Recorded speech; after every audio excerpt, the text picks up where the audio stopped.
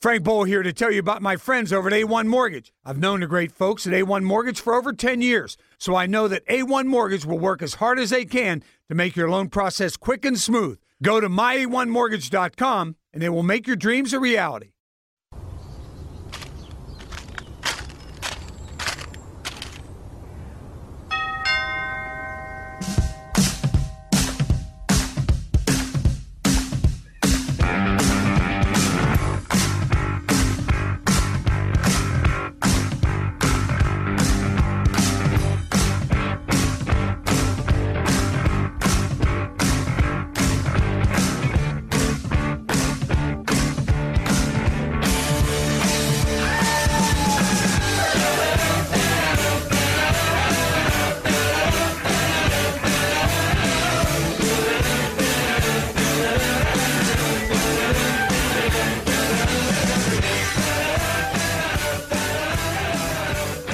Hello and welcome to the Independent Republic of Soccer podcast. I'm Colin McCourt, coming to you from the salubrious surroundings of a Sports Radio 10 WHB studios here in the bitterly cold heart of the American Midwest.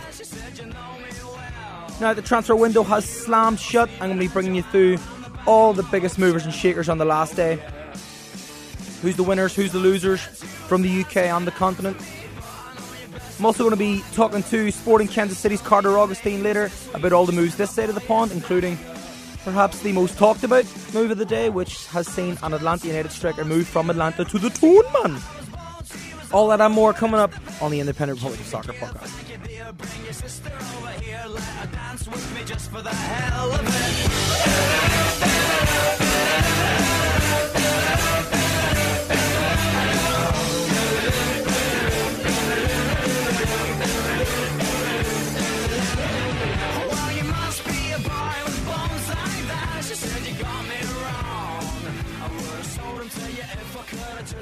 Hello and welcome back to the Independent Republic of Soccer podcast. Thank you for downloading, thank you for listening wherever you may be.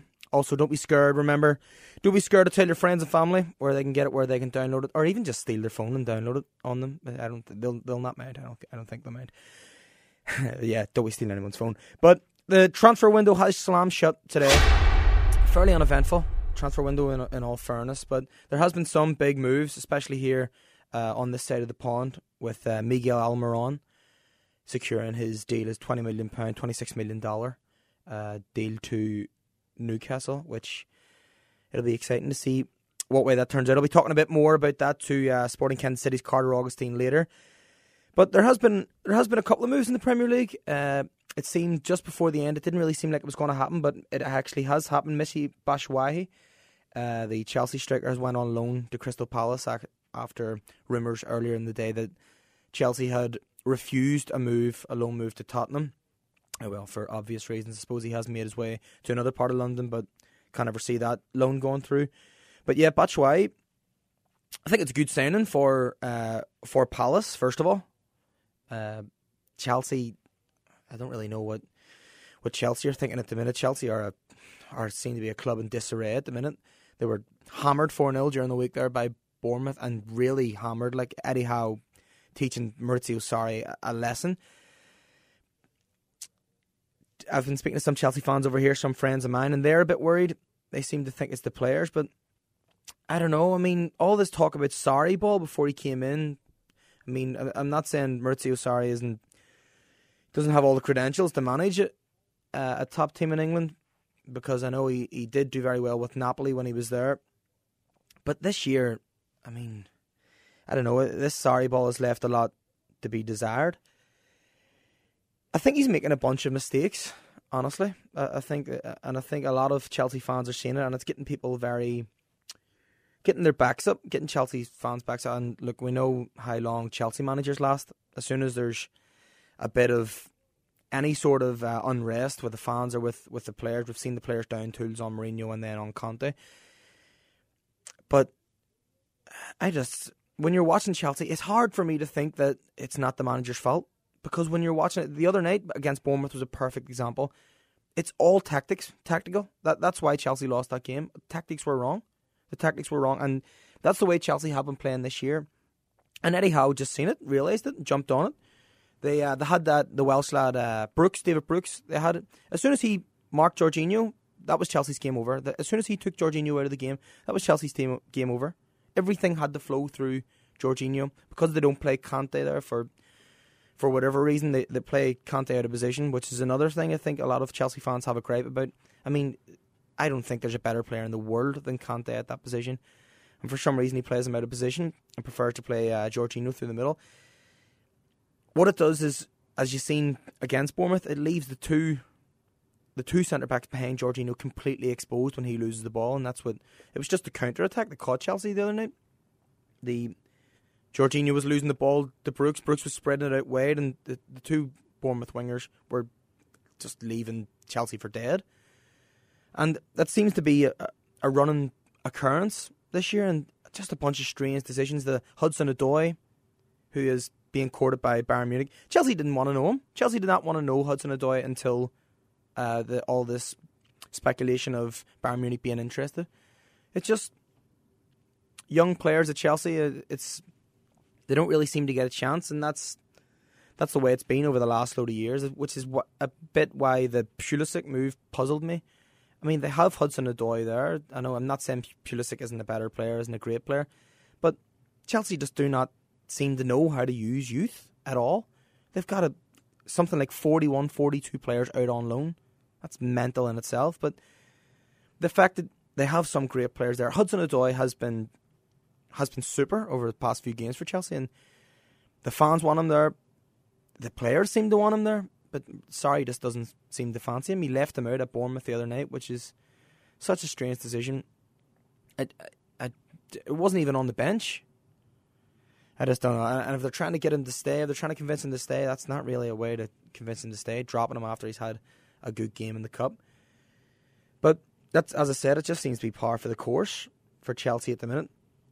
And they've went ahead. I know they do need a striker. They have been crying out for a striker. But Sarri's got his man now. He can't really. He had Morata. Morata didn't really work for whatever reason. Maybe his temperament wasn't right. Maybe he's a bit too fragile of a mind for the Premier League.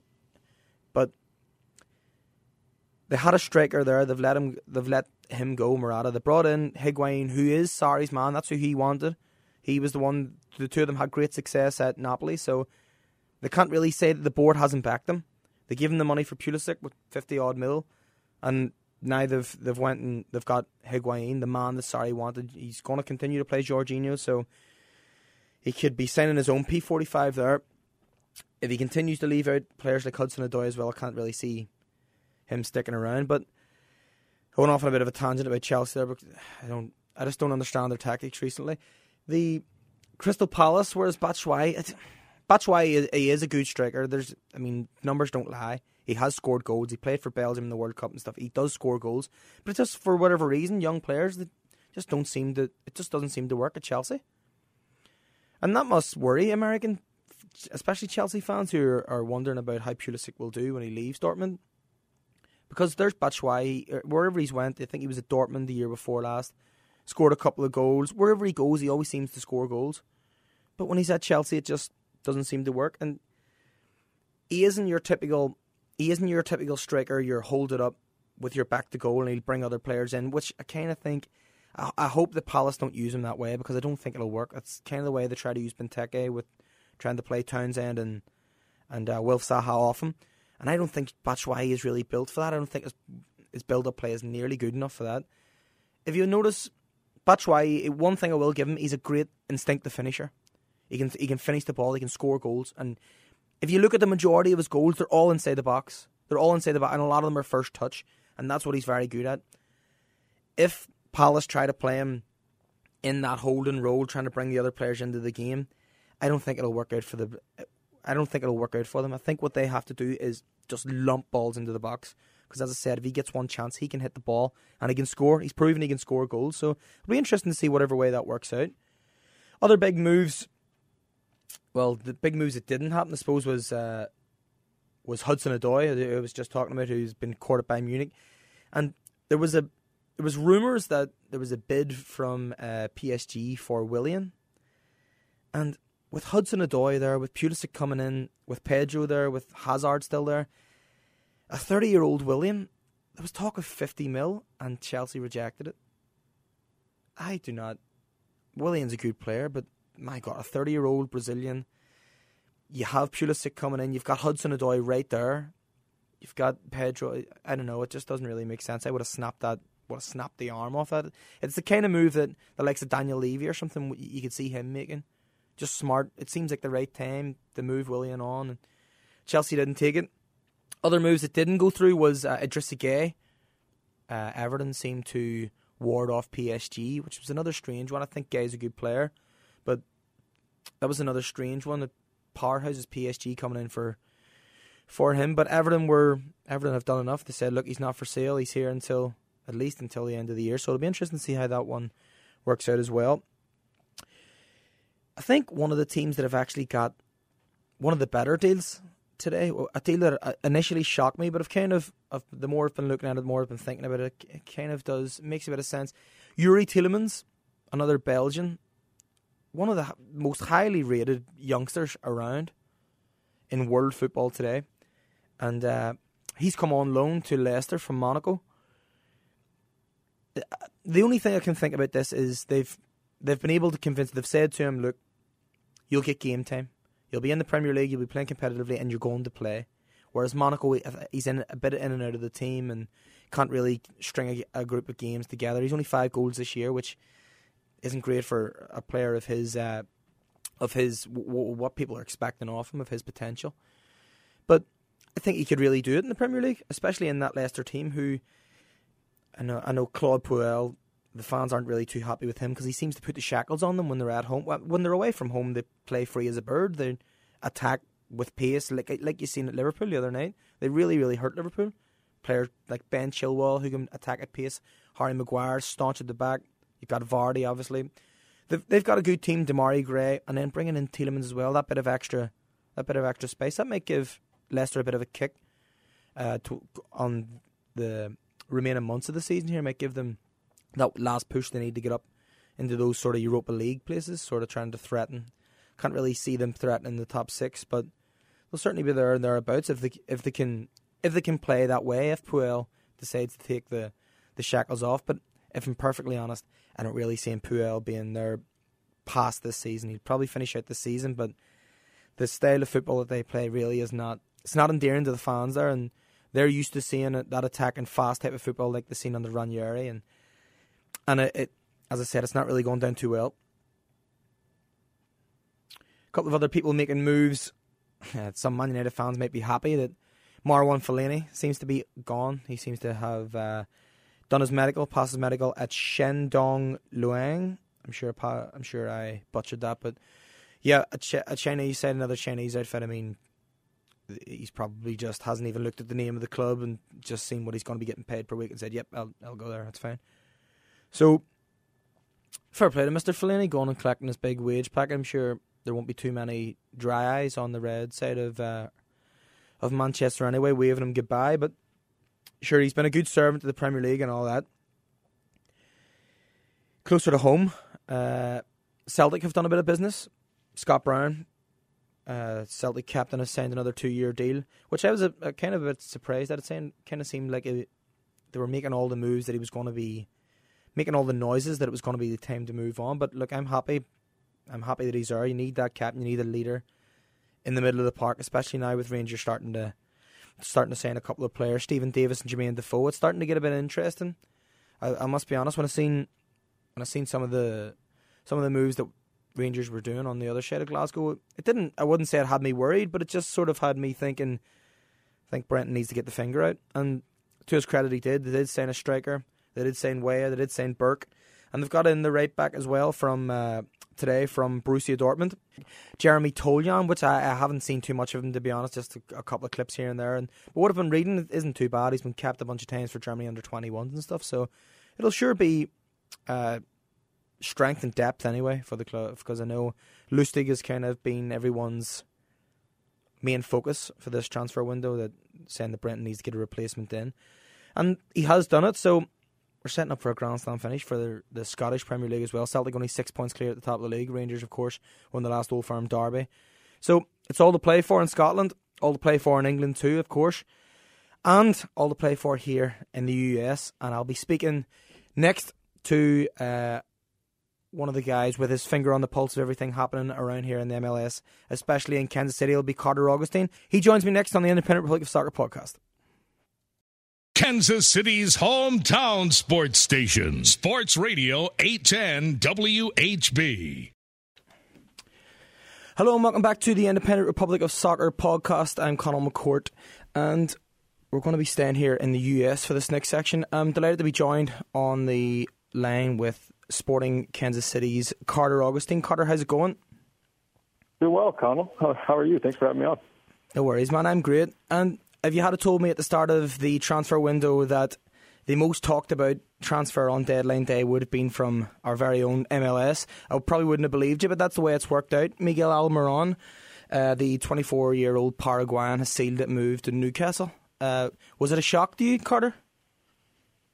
That part was, yeah, for sure, that it was maybe the most talked about transfer over in the Premier League in the winter transfer window on deadline day. The fact that he's moved isn't shocking. It's kind of crazy that it took so long, but I guess that's how the transfer windows work, especially the ones over in Europe. But he had long made his desire known to go to Europe, and towards the end of the season, it really sounded like it was a done deal. It was kind of like his farewell tour, winning MLS Cup with Atlanta, and you just kind of knew it was going to be his last game with the club, and linked to a bunch of different teams over in England, and it's, like I said, it's just kind of crazy how long it took, but came down to the wire. Newcastle gets it over the line, and kind of cool to see Major League Soccer getting some press on transfer deadline day. Absolutely, yep. But this player, I mean, what a player! I think he's going to fit Newcastle perfectly. The way that they have been on the counter a lot of the season, and I think he'll just fit right in. So fast. That's what I was actually going to. I'm really excited to see how he goes. Yeah, that's what I was actually going to ask you about him fitting into the system. I mean, it's actually weird. He's playing.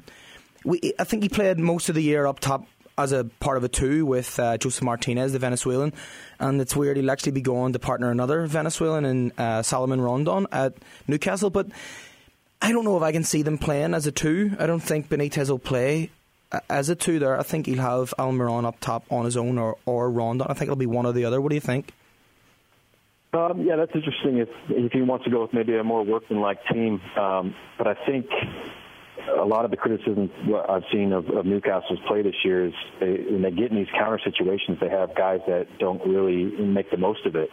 And I think that this kid's going to fit right in that particular aspect because he's so great in one-on-one situations and so lightning quick. When he's playing in the two with Joseph Martinez, he's more withdrawn. Almost kind of a second striker, if you will, or more of a playmaker. So I'm like you, very curious to see how he's going to fit in. But as such a huge signing for Newcastle, you figure he's going to play, right? Yeah, I think it was the Atlanta game at Sporting this year when myself and me and you and Matt and stuff, we were all sort of talking about who we could see leaving this Atlanta team, and we were all talking about Almiron, we were all talking about Martinez. Were you surprised that more people didn't leave like Martinez? Martinez just signed a big extension in the offseason. I was a little surprised. I figured there might be some interest for the single season goal scoring all-time record breaker in the history of MLS, Joseph Martinez. But he said kind of a heartfelt explanation that he really feels at home in Atlanta and he loves playing there. Maybe it's a case of locking him down a little longer term and he'll move at some point in the future. I'm not sure. I would have thought there would have been interest, but certainly Almiron for a while now, it seemed like he was destined for Europe. Yeah, and he's not the only terrific player that we've seen play in MLS that's actually left in this window. Other fantastic players, Sebastian Giovinco and Victor Vasquez, have both gone. They've both gone to the Middle East. And, I mean, you could say they're going for a bit of a payday there, but did that shock you, Giovinco leaving at this time, especially after how bad Toronto were last year? Yeah, they're going to be really interesting to see what Toronto does with big contracts to Michael Bradley and Josie Altidore for this season. They've brought in Ollie Curtis, who was with the New York Red Bulls for a nice successful stint, and it was kind of strange when he was let go. But yeah, we'll see what they'll do. They certainly, a couple of years ago, really helped propel MLS into this new wave that we're seeing with Atlanta, with such big acquisitions like Jermaine Defoe, those two Americans, and then obviously Sebastian Giovinco. Kind of surprised that he's only going for $2 to $3 million. Honestly, I know that his contract situation is different and that he's a little older, but I don't know. I thought he's one of the greatest ever players in this league. Definitely. They're certainly going to have a tough time replacing him. But there's rumors that they're already looking at some pretty high-priced replacements. So I'm excited to see what they do. You're right; they were terrible last year, which was a complete surprise. So it was a blast watching Giovinco in the league for sure. He had such a great impact. And you mentioned Victor Vasquez as well. That one. Yeah, maybe just going for a payday. A fantastic player, so they'll have some holes to fill, but really can only go up from last season. Absolutely. The closer to home here, some Sporting fans might be listening. Sporting have been doing some recruiting. Peter Vermees being as shrewd as ever in the transfer market, as we've all grown accustomed to seeing, and I think he's been very smart, bringing in the likes of Kelyn Rowe. To fill some voids, give it the midfield a bit more stability there. But the striker he's brought in, Hurtado from Vancouver. I know you were down in Phoenix watching. Have any of the players stood out to you in the very early stages? Sure. Well, I think the biggest move, Ike Opara being traded to Minnesota just recently. So who's going to fill in for him? They bring in another Hungarian. He's got a couple caps here recently, Botan Barath. He's a right-footed player, but they've got Andreu Fontas, the Barcelona product, who they brought in on big money last year, and you'd expect him to fill in. So that's the guy that I was kind of keeping my eyes on, and he's so good on the ball. I'm excited to see what they can do. It'll be interesting. I don't know about you. I can't think of too many left-footed center back pairings. Absolutely. So I'll be really curious to see how that pans out. But some of the new guys coming in, Rodney Wallace was a free agent, and he chose Sporting Kansas City. He looks to be competing with Sesanovic for that left-back position, and what an experienced professional he is. It's kind of cool to see him reunite with Graham Zusi after they won the national championship at Maryland 10 years ago. And now they've both gone on to win MLS Cups, and both have gone to the World Cup. So it'll be interesting to see if there's a pair of Terrapin fullbacks for Sporting Kansas City this year. He's so experienced. I think he's a really good addition and pretty versatile as well. He's going to compete for left back, but you never know where he might pop up. And you mentioned another guy, Kelyn Rowe, very versatile. We'll see if he slots into midfield, but I think he's a player that's going to be reinvigorated after leaving New England Revolution.